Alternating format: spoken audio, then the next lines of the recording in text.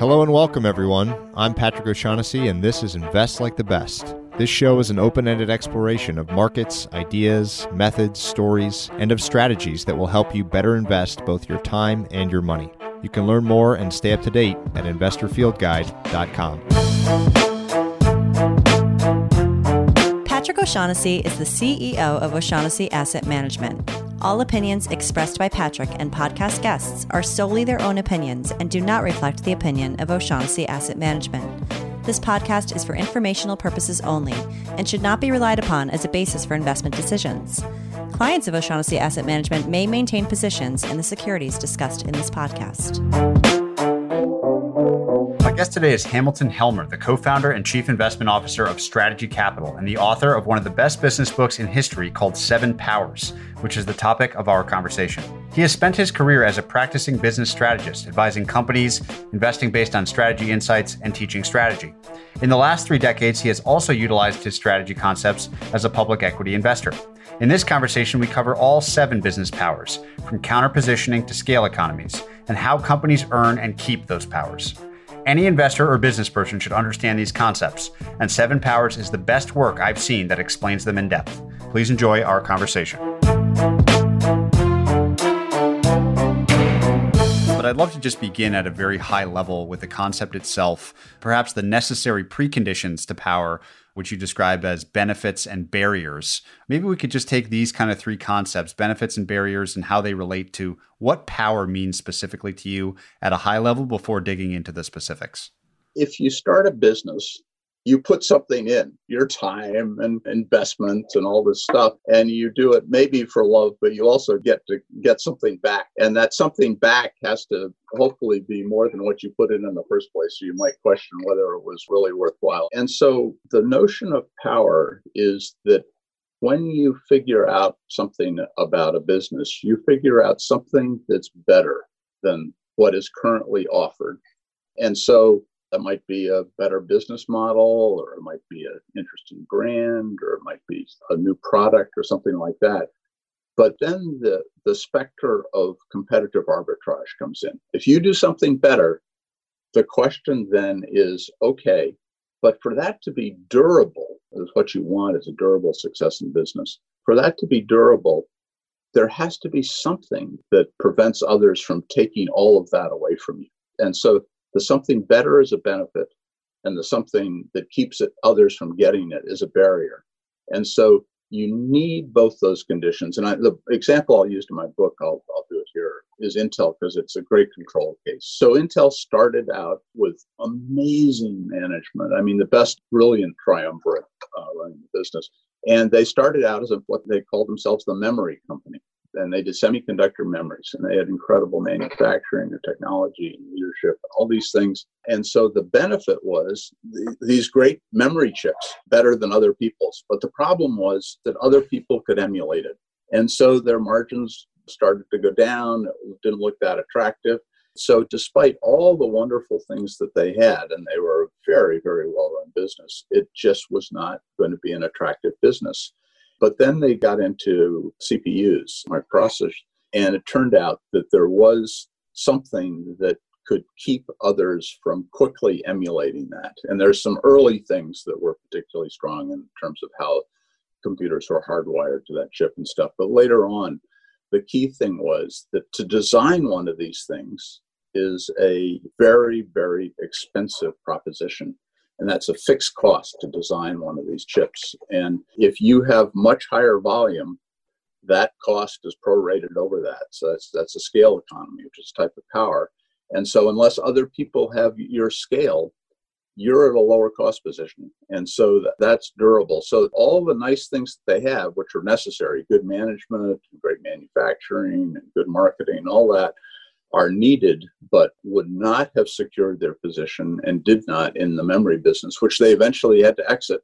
But they needed that something else in addition to all that operational excellence, which was power, which was something that created value, in this case, lower cost, but could not be easily arbitraged out by competitors. And so if you have a benefit and a barrier, then you have formally long-term positive cash flow, attractive cash flow, but just good returns going on and on.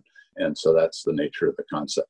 Would you say it's fair to characterize benefits as more commonplace, one, for people to think about and also for people to actually put into the world than barriers, meaning barriers are a rarer breed than benefit? Yeah, Patrick, that's a really insightful and important point. Benefits are everywhere. A car bumper goes from chrome to plastic. That's a benefit. But the problem is that lots of people, even though I think Corvette did it first, right, as I recall, or maybe it was Firebird, I can't remember, an American manufacturer, I think others can easily emulate it. And every time you turn around in a business, you're trying to increase, this work process is a little better. You improve this jig in a manufacturing process. Your code is a little bit better. Every place you turn, there are millions and millions of them. And then there's some that are material. So they move the needle from a point of total value. But even so, far more common. But barriers are rare. Competitive, one thing is my background is as an economist, and the background in that makes you very respectful of the power of competition long term. And so there are always people trying to emulate that. And that's how progress takes place, is that everybody does. But if there's a barrier, you get to keep a portion of that part that you've improved. And so barriers are much rarer. How early on, you mentioned being in Silicon Valley, we're going to talk a lot about more established businesses too, but the moment of inspiration and the vibe of Silicon Valley is always so inspirational. There's this term product market fit, which I think about as having nailed a benefit. You've created something that people really want. How early on, when you're advising earlier stage founders or thinking about strategy in early technology businesses, do you think they need to start thinking about barriers? Because the product market fit's all sort of about a benefit that can be great in the early days, but as you pointed out, is maybe not sustainable for long-term competitive advantage. Are these things usually the barrier side with these early stage businesses? Is it usually accidental or intentional when founders create a barrier, in your experience? In terms of the question of when you should start thinking about these things, it's very important to realize that often when you start a business, you just don't know whether you're going to have power or not. You just don't know. And yet it may be a very reasonable bet to proceed knowing that an opportunity may arise. So I give you an example of Netflix. So they had this red envelope business, which had its own levers of power, which I won't go into, but they knew that ultimately this was going to be something that was over the internet. That's why it's called, Netflix and not Warehouse Flix. And yet it wasn't evident, whether there would be any power there, because if they just get content from everybody gets content and you buy it on a per view basis, then kind of anybody can do that. There's some technology involved, but it's not that daunting. And Amazon Web Services, serves Netflix, and somebody else could use them as well, and so on. But what did Netflix do? Did they say, well, we're not going to do this until we have power? No, not at all. These formative moments are ones with lots of options, high uncertainty. And if you have the possibility, what good companies do is they put a toe in the water and take a crack at it and then keep their eyes peeled for the possibility for power. So Netflix started off with, they just said, well, we're just going to give people streaming away for our red envelope customers. So they did that, and it was a pretty lousy catalog and not a lot of response. But then they said, well, let's up the ante here and give them some good contact. So they cut a deal with Starz, which had really good content. And then all of a sudden, subscriptions just skyrocketed. And they said, wow, that's so people really like this. But the problem with the Starz deal was it was kind of a one-off deal when Starz didn't realize what they were giving away. And so it wasn't clear that this was a source of long-term competitive advantage, because the next time they went to a Starz-like company, they'd ask for the price that fully capitalized the value that Netflix would be receiving, and it wouldn't be that attractive. And so then the next phase was they actually did deal with, I think it was Epix. And that, unlike the $30 million deal with Starz, that was a $1 billion deal, as I recall. And that was at a price where Epix knew exactly what they were selling, that these rights were valuable, and it was an exclusive to Netflix. And so now all of a sudden, they have paid a fixed price for exclusive content which is 50% of their cost structure, roughly. So anybody else who wants to offer the same stuff doesn't pay on a per view basis, but would have to pay a fixed price. And if Netflix has more streaming customers, then the cost per customer is of course diminished accordingly. But what it shows is that step by step, they work their way into it. And that's more common. But the key thing, and this is what my book is focused on, is that along that process, you want to have in your mind the types of structures that might get you to a point where you have a barrier as well, benefit and a barrier, so that you have power. And so my answer to your question about when you start thinking about it is very early on. You have this framework, and you don't slavishly say, I'm going to not do anything unless that's power. You just constantly sort of check whether or not, oh, well, if we go down this path, that looks kind of interesting. So the conversations I have with founders, which are quite a few in Silicon Valley, those are the kinds of conversations that we have. They're sort of thinking about this and thinking about that and so on. And that's the proper perspective, is to be experimental, but very, very thoughtful. And if my concepts even help a smidgen in additional acuity in zeroing in on the right thing, then my goal is accomplished. I would love to explore the powers, taking them kind of turn by turn here and discussing what you think has changed about them over time since you originally conceived of them, maybe what sorts of powers are most interesting for certain types of business. I'll ask a lot of questions sort of around each. You've already mentioned this fascinating idea of, you said step by step. I think about it as path dependency, or path you have to walk that accumulates an advantage over time because others have to walk a similar path. Branding could be an interesting example of that. Like typically brands are built over time. Sometimes they're airdropped in like a Dollar Shave Club or something, but it's more common for them to be built through time. And I love how you delineate in the book the concept of origination, takeoff, and stability as sort of different periods of how time interacts with the power. So I'm going to use that order to explore these things just for some sequencing. And I thought we'd begin with origination. So the two that you've sort of shaded, there's no absolutes here, but that you've shaded in sort of the origination category are this idea of a cornered resource and this idea of counter-positioning, which of all the powers, the counter-positioning is the one that certainly animates me the most, that I think is really unique and fascinating to consider. So maybe we could start there with counter-positioning. Can you describe what that power means and ways that you've seen it effectively applied? So counter-positioning is if a company originates a new business model and that there is a powerful incumbent with a different business model, but the new business model is in some way superior, which is to say that it gives you better cash flow than the other business model. But for the incumbent to mimic that business model, they would need to blow up, or they think they would need to blow up their old business model.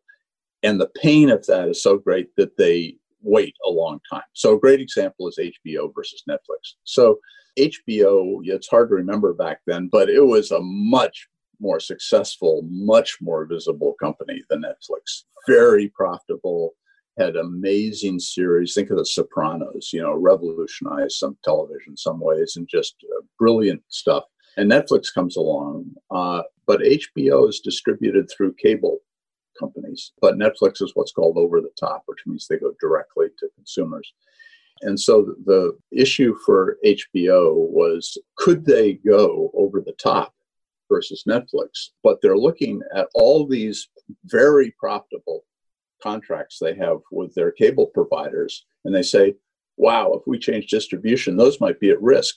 So we're looking at this uncertain upside versus absolutely terrible known downside. We can't go there.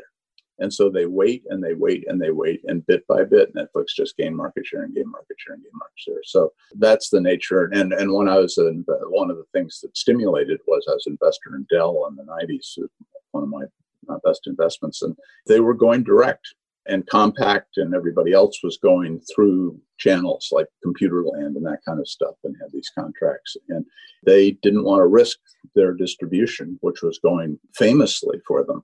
And so they waited and waited and waited. And Dell took tremendous advantage of that at the time. You've mentioned some examples where I always try to break things down into product and distribution as the sort of key twin pillars of any business and business model.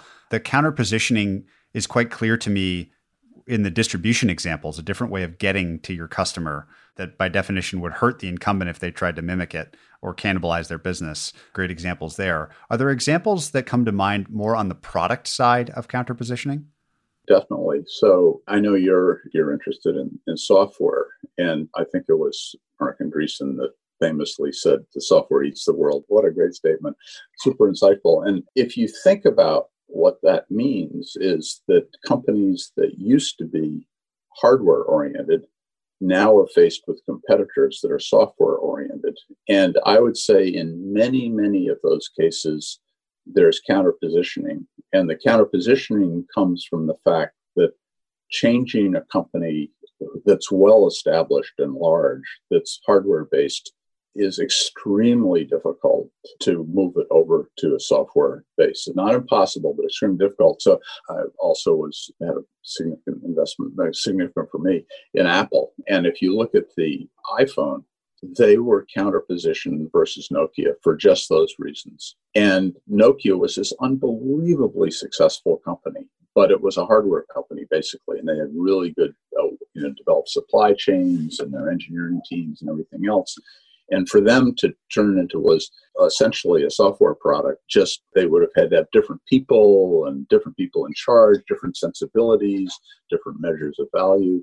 And so very, very difficult. So I think that's one that's rather common these days, I'd say, is that hardware companies have a very difficult time. I'll always remember in my conversation with Daniel Ek, who's the person that introduced you and I, this notion he had early on in Spotify of the question was, what could possibly be better than free? The incumbent was Napster and other companies like that. Like, how could I possibly beat that? And realizing that it was a product innovation around speed of delivery and like having every song in the world in your pocket, not limited by disk space or anything like that, or by latency.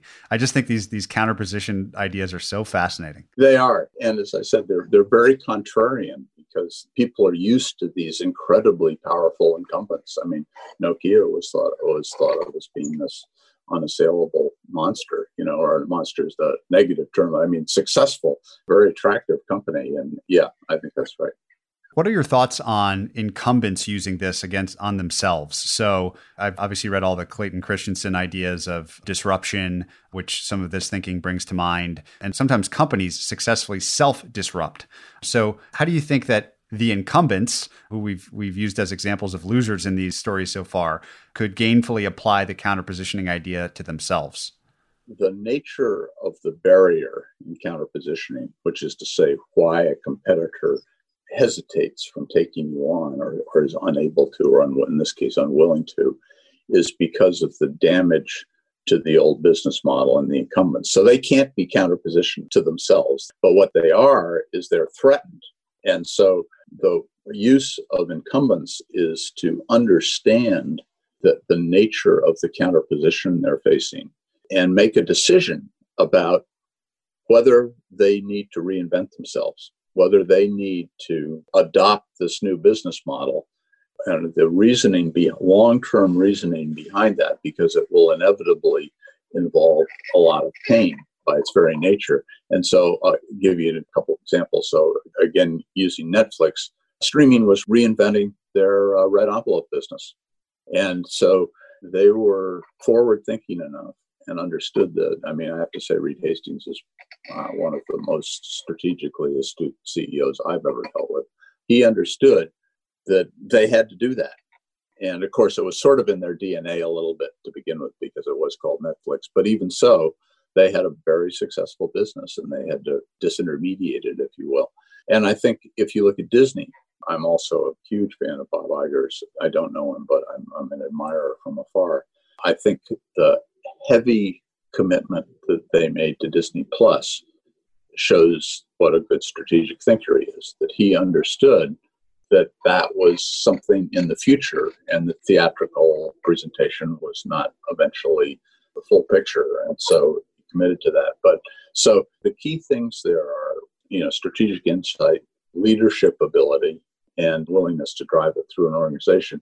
Now, sometimes it's just bridge too far. I mean, for example, some of these software cases, getting there is just so hard that even if you have the intent, it's such a change. I mean, if I think back of Sony, right now, I think probably most of their profits comes from video games. I'm not sure of that, but doing video games almost didn't happen. And it took an engineering guy who was crazy about it and some amazing leadership at Sony to actually get digital through an analog culture. And if they hadn't, they would be a much less attractive company today. But it was extremely difficult. So, one thing you learn when you study strategy long enough, people really matter. So if you think about how strategy starts, the starting place of strategy is always creativity. Creativity comes from individuals. And boy, is leadership important in this kind of stuff. I mean, it's really important. Second of the powers that is in the sort of origination category is this idea of a cornered resource, which probably people intuitively will understand. But I'd love you to explain it in your context, why a cornered resource is so powerful or could be so powerful, and whether or not they still really exist in the world today. I won't go through all the exact conditions for something like that, but basically you have some desirable asset which you've, for some reason, gotten at a price that doesn't fully reflect its value. And it's so determinative that if another company got it, they would also get this tremendous return. So leaders usually aren't that. It has to be a complete thing. So somebody like Steve Jobs, probably a cornered resource. You drop him in a variety of types of businesses, and this guy was so amazing that he probably would have made something. But most leadership is dependent on the particular company they're in. And although they're absolutely critical and important, they're not a complete answer to that problem. So one, of course, historical aspect of it are things like patents. So I think that it's much rarer. I've probably led 200 strategy cases. Maybe my students at Stanford have done another couple of hundred. And it's very rare to see corner resource as the driver, but it does happen. One of my posits about Pixar is that actually, if you look at their phenomenal string of successes, movie successes in their first dozen films, that was a cornered resource. And the cornered resource was a very specific group of people that had been through the wars in doing Toy Story 1, and that they both developed the chops for animated films, but also this mutual respect and way of working together and stimulating each other. And then if you look at their output of those films, all of the first group of films came from that group of people.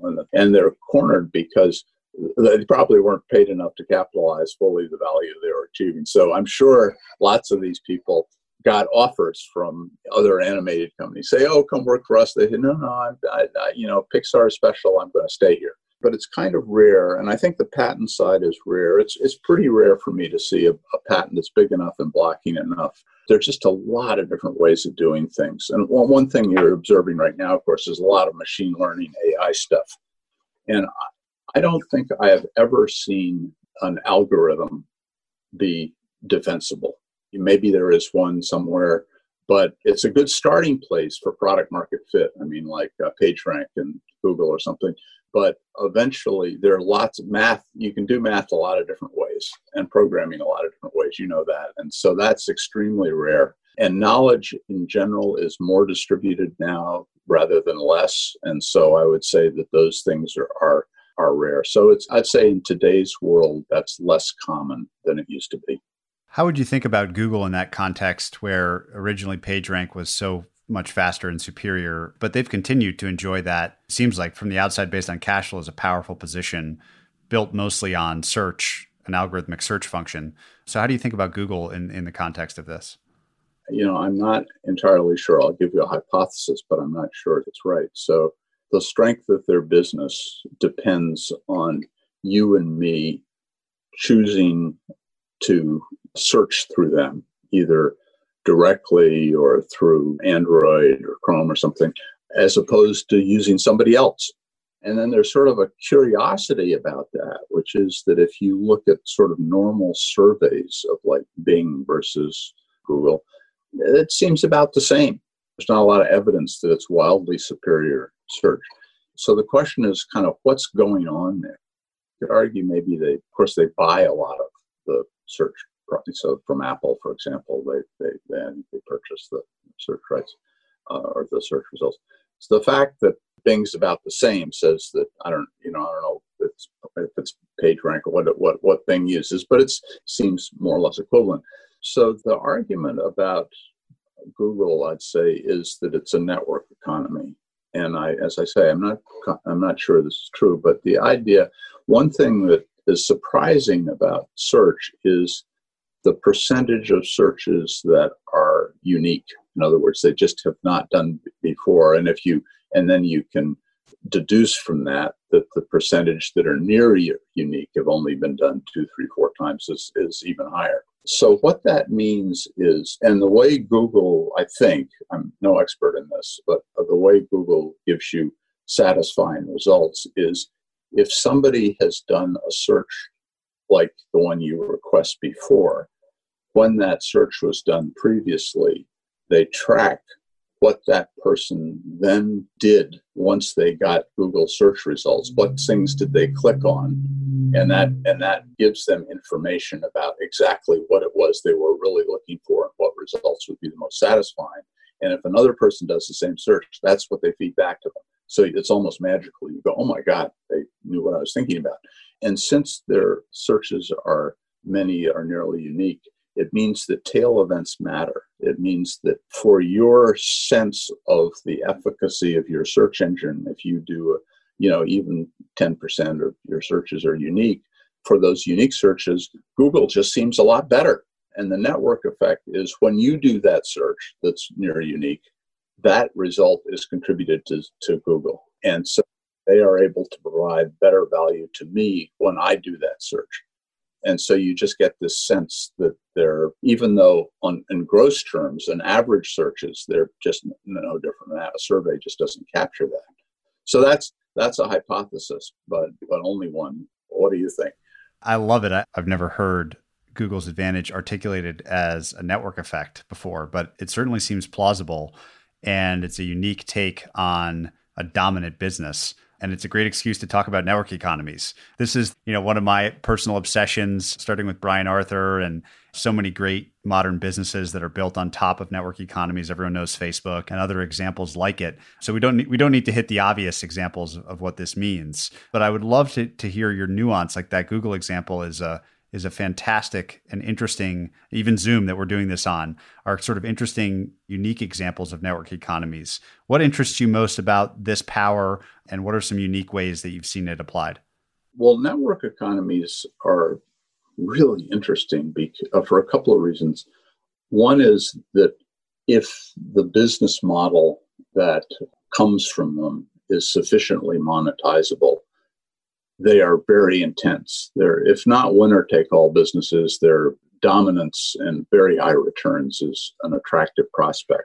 The other aspect, of course, from an investment perspective, is that when they first start, they look unattractive from a P&L because there are not enough network effects to generate enough value to charge enough to make the bottom line look good, right?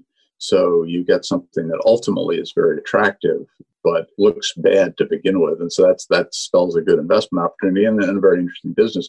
But there's a cautionary tale here, which is that the prevalence of network effects that then are sufficient to get to network power, which means they're sufficiently monetizable, is much less than people think, I think. So, if I had a nickel for every time somebody said to me, well, I get more data and that tells me more about customers and that allows me to improve my product and that allows me to get more customers, which gives me more data and blah, blah, blah, blah. And therefore I have the sun sale.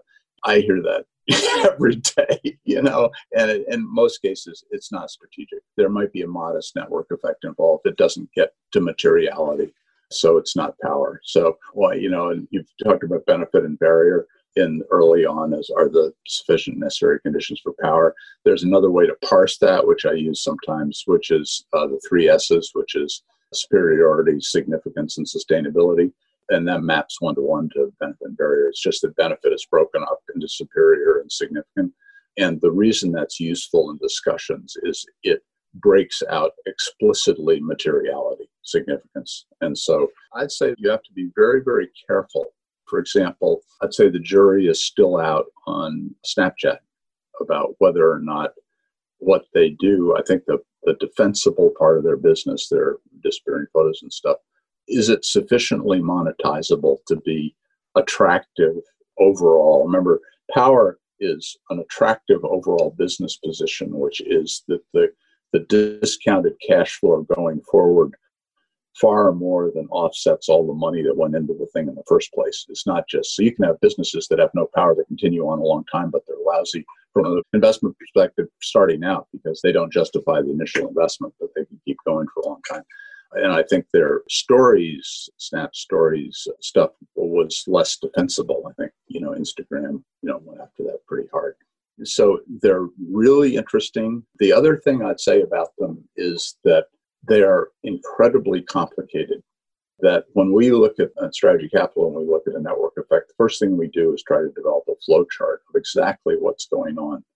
Because there are all kinds of asymmetries and subtleties that go on in network effects. And network effects would often happen for multi-sided platforms, right? And so just beware of the subtleties. But if you can find one where it does clear all that stuff, then they're really interesting and turn out to be amazing businesses like Facebook. What are some examples of those subtleties that might disqualify what looks like a network effect but may not be one of the big ones? What are some common things that you see that disqualify? I'd say an important one is nonlinearity of the benefit. And this happens a lot in data stuff, is that as you get more data, you would hope that there's some benefit. So maybe it's better customer awareness or even lower your cost or something, that often that's a nonlinear relationship. And what happens is that as it scales, the additional incremental benefit becomes less and less. And eventually that curve gets rather flat. And if there are enough competitors that are in that flat zone, it means it doesn't make any difference. And so I would say, they might get mad at me if I said this, but I would say, for example, Netflix recommendation engine is like that it's terrific. They rightfully spend a huge amount on getting it just right and pleasing you. They should be doing that. But it is probably not strategic. In other words, I probably wouldn't choose Netflix over Amazon Prime because of Netflix recommendation engine. And Netflix is unbelievably sophisticated about it. I mean, as you probably know, they even had this Netflix prize, which, AI people look at, that results from that were extremely interesting and cited. But it's an operational excellence thing that they have to do. But a mimic of it is good enough so that it's no longer strategic. The next two powers are maybe the most traditionally cited ones that you see in strategy books or in strategic thinking, which are scale economies and switching costs. We've talked a bit about scale economies already, this notion of being able to spread your fixed costs across a higher volume of customers. And you can't just airdrop in a huge fixed cost investment. That's a hard thing to do. Any other nuance there that you think listeners and strategic people running businesses or strategic thinkers should consider in scale economies, other than the obvious of it would be great to have one?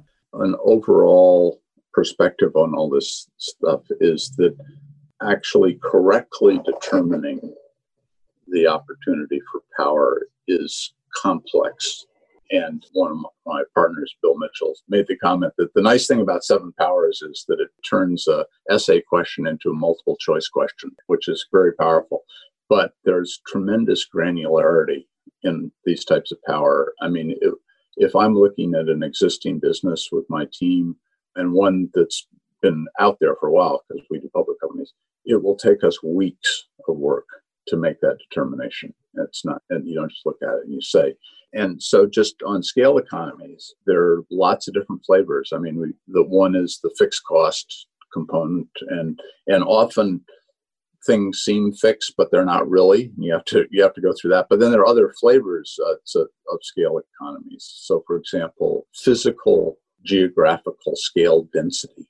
So if you look at Uber, for example, and wanted to know if they had power, the question, their source of economic strength, once you get a network populated with users and drivers, is the density in an area of their driver population, which then translates into how quickly you can get a ride. But the problem, of course, with that is that also is a flattening curve, like I mentioned before. And so past a certain point, if there's another competitor in the same ballpark, maybe not as large, but large enough, then the difference in ride pickup time is not that significant. But that one is driven by a regional physical scale economy. So it would apply to the Bay Area, but being good at it in the Bay Area tells you nothing about how good you are in London.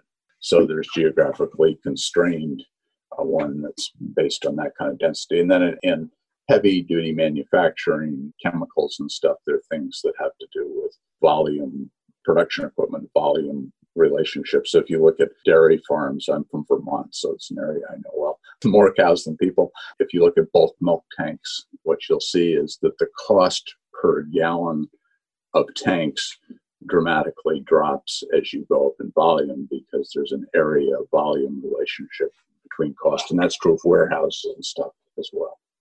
What about this notion of learning economies? So you've talked a lot about technology businesses, physical asset light businesses as great examples of companies in the modern sphere that have power. How do you think about like the return on learning and whether or not that might accrue to larger players versus upstarts? We all hope to be learning all the time. And so that's the benefit. If you learn something, you can do better. And so there's definitely some of the benefits there. And so the question is, for it to be power, is it has to be material. And there are probably lots of things that have materials. So it has to be big enough to move the needle. But more important, there has to be a barrier. So that's always the question about learning economies is, what is the barrier? And the barrier, for me to think of it, as strategic, it probably has to be at least 5 years. And that's rare because people can change jobs. There's things that are published. As I say, competitive arbitrage is powerful. People are always looking to improve and they're looking at what other people are doing and mimicking it. And so learning is an essential part of operational excellence, but it's rarely strategic. What do you think about the notion of switching costs and the ways in which someone can be intentional about those things? So maybe give us an example of what you think is an incredibly powerful example of a switching cost in a modern business, but also whether or not you think a leader can intentionally insert that into their product or service. The example I give in my book is ERP, like Oracle or SAP. Their software product is so entrenched in every aspect of your business that ripping it out and replacing it is just so painful. I mean, it's just what makes you cry. And no matter how good you are, no matter how careful, it's just painful. And so very high switching costs. And so I would say it's very, very rare to be able to, once you have a business up and running, to then introduce switching costs. Because what happens is that customers at that point are smart and they realize, what you're up to. For them to go into that relationship, or more to the point, the competitive arbitrage works like this, is that every business who then tries to do that will then understand that with these switching costs, there is a payoff. The payoff for higher switching costs is you can charge more. You can charge the differential that is less than that extra pain of switching. And they'll start to try and acquire customers and they'll offer discounts and freebies to start and all this stuff. And that will arbitrage out the cash flow stream that comes from it. And so it sort of equalizes over time. So it's hard to establish it after the fact. And so that's why usually for switching cost businesses, you need to get the customers during the takeoff phase when things are growing so rapidly that customers are just worried about, can they get the product? And they're not worried about all the things associated with it, like switching costs. And so the value of that is not fully arbitraged out in their price. So perhaps a way to think about switching costs would be you can get them eventually by being a part of someone that's going through a paradigm shift. So when someone adopted Oracle or SAP or an ERP system long ago, that was a whole new thing. But then there's not a whole new thing to replace. If there's not a whole new thing to replace the ERP that's 10x better, no one's going to do it. So it's a fulcrum thing. Yeah, so think of Oracle and SAP competing for a customer. They're well aware of, so if Oracle's trying to take a customer away from SAP, they realize that that's a hurdle. And so yeah, and in that early phase, people are just want to get the product and they're not too concerned about it. I mean, this will date me, but when I got my first iPod, I didn't really worry about Apple's proprietary song format that much. But guess what? If I tried to take those songs and put them on another device, they disappeared. Fascinating. The last two powers that are in a time phase you call stability of the business are process power and branding. Everyone's going to know what a brand means. My favorite example that somebody sent me in anticipation of this call was that to buy a Tiffany box and bag and little tissue was $250 with nothing in it, which is like the ultimate branding example. But tell me a little bit how you think about branding, especially in how companies intentionally invest in their brand at the mature stage.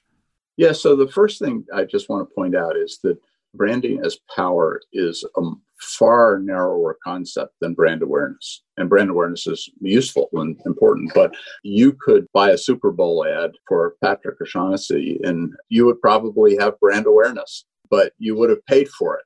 So it's fully arbitraged out. And guess what? Somebody else could do the same thing. And so you can buy brand awareness, but branding as power is that over a long period of time, you establish an understanding amongst potential customers that understanding is probably the incorrect word because it sounds too rational, that you establish a position with customers so that either they feel really good about it. So I'd say, iPhones have branding in the United States, that there are many segments of their customers that would prefer to be seen with an iPhone as opposed to an Android phone, even though they're functionally equivalent. And so it gives them a good feeling some way, or it impresses people, or whatever the reason is.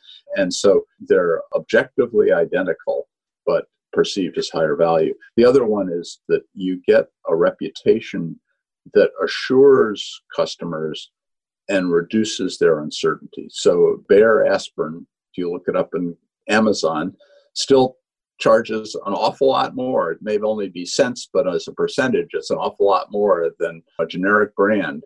And people are willing to pay it often because they just say, oh, Bayer, it's not much more. I know what that is. And so that's an uncertainty reduction.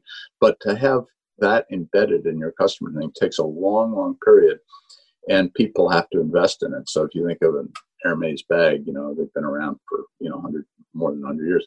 And you have to be very thoughtful about how you develop a brand. And it's not easy. You can make wrong creative choices. It's a creative exercise, and it cannot go well for you. You can make choices that hurt your brand. And there's always this trade-off, of course, for a branded good most of the time, between volume. If it's something where there's exclusivity involved, you're always tempted to, should I go for this higher volume segment? But then if you do that, you may pollute your brand in terms of people thinking, it's not all that extraordinary anymore. I've told this story before, but I have in my liquor cabinet at home a bottle of Hermes cognac. And a friend of mine was one of the Hermes family that ran it, and he was head of Hermes in the U.S., and he brought it over for dinner one night, and Hermes tried to go into cognac, and they failed.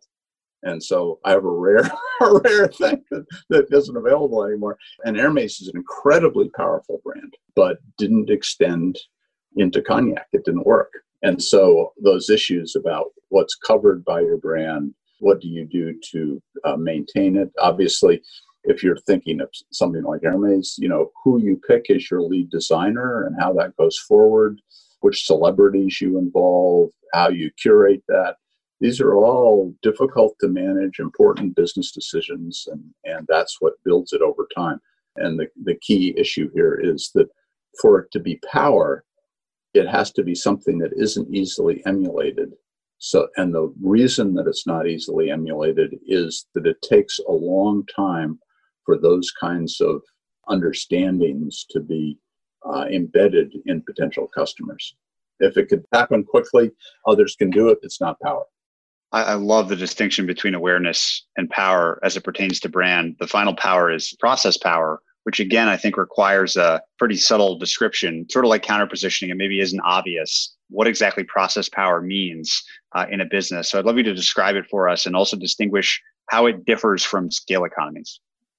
Process power comes from if a company has a process that is highly complex, that over time, they incrementally, step by step improve it in a way that the outcome is material.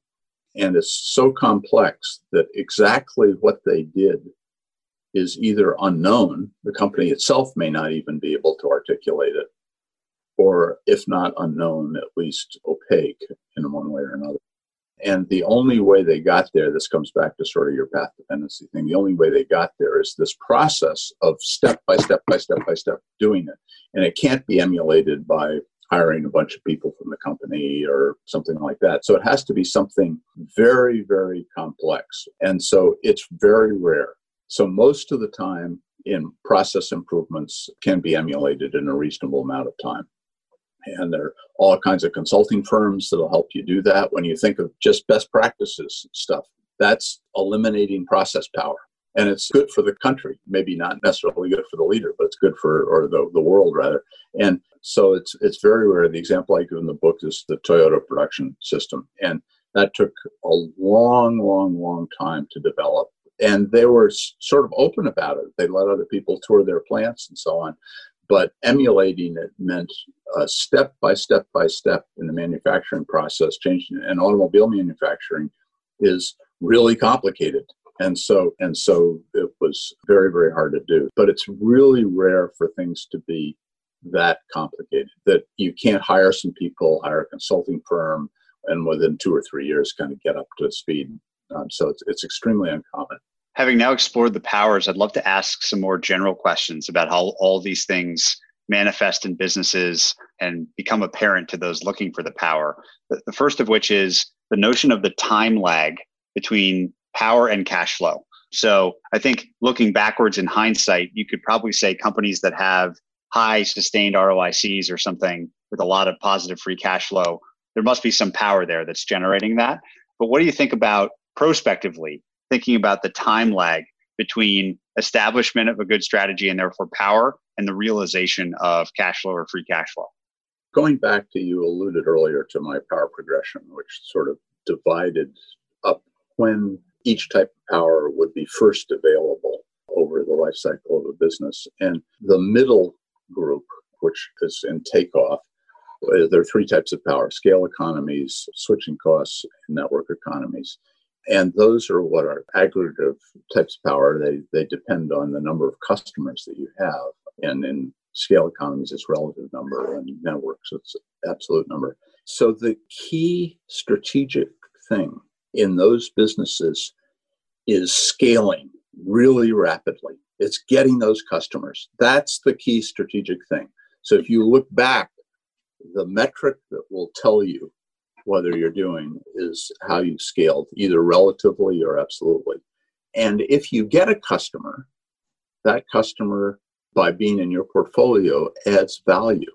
And so it's often makes sense in those businesses to acquire customers in a way that at first is not profitable. You might give away stuff for free, or you might subsidize them, or just price it lower than you would otherwise. And so it's quite possible that you might run an ugly P&L. And the trick here is that there are lots of businesses that do that don't have power. And you get to the end game, and it's the emperor has no clothes. And you go, oh my God, And early on in my work, this phenomenon was so obvious or so frequent that I actually had a name for it, which I call product power. But I later realized it wasn't a power because it didn't last long enough, which is that very fast growing market, the fundamental differences in Company A and Company B's economics aren't yet expressed yet in their P&Ls, because people are pricing, there's all different segments and different prices, and you're really not meeting your competitor head on yet in arbitrage. And so it's later on these things get settled down. So you can actually have a very unattractive P&L and end up with nothing. Or it can go the other way. Tell you a funny story. I came out to California before I moved my business out here, just to network, and I met with the founder of what was then an early PC company that was growing at phenomenal clips. And they were actually cash positive. And I toured the plant with the founder, and he was rightfully very proud of what was going on. And they just gotten this big contract with Sears for distribution, and things were looking really rosy. I got into his office and I said, well, Roger, thanks so much. This is terrific stuff. But what's your thoughts on when you hit a shakeout? And he almost threw me out of my office. Out of his office. He said, shakeout. He just sort of muttered, and it's not going to happen ever.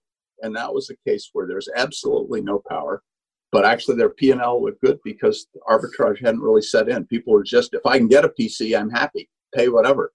And so the difference is if you have a PC and even IBM with their amazing IBM PC rollout wasn't immune to this in the end. It ended up being an unattractive business because they gave away the nodes of power with the CPU and the operating system. Why do you think so much of the apparent power has concentrated today in technology businesses? I always think the term technology businesses is a misnomer, because if you went back to 1920, Ford was a technology business. Consolidated Edison was a technology business, and I don't know, Monsanto Chemicals was a technology business in 1950. All it's saying is that the technology frontier is constantly moving forward, and that is the most important driver of opportunity and flux. Yeah, there may be demographic changes and this and that, but that stuff's slow. It's technology is really driving it. And so when something new happens that presents an opportunity, and new usually almost always means it's technology, what happens is that then somebody figures out how to capitalize on that. That looks like an attractive business. That displaces the old model. They call it a technology business until later on it gets reclassified. So I think Netflix was originally a technology business, and now it's an entertainment business. I think Amazon is probably a technology business, and now it's a retail business. And so it's saying that technology firms have more power. It's just simply acknowledgement that the firms that replace the old ones are replacing them for a reason, which is their better business models. Do you think that power is inherently bad for customers because companies are generating outsized returns? They're keeping them. By definition, the customer maybe is paying more than the value that they're getting.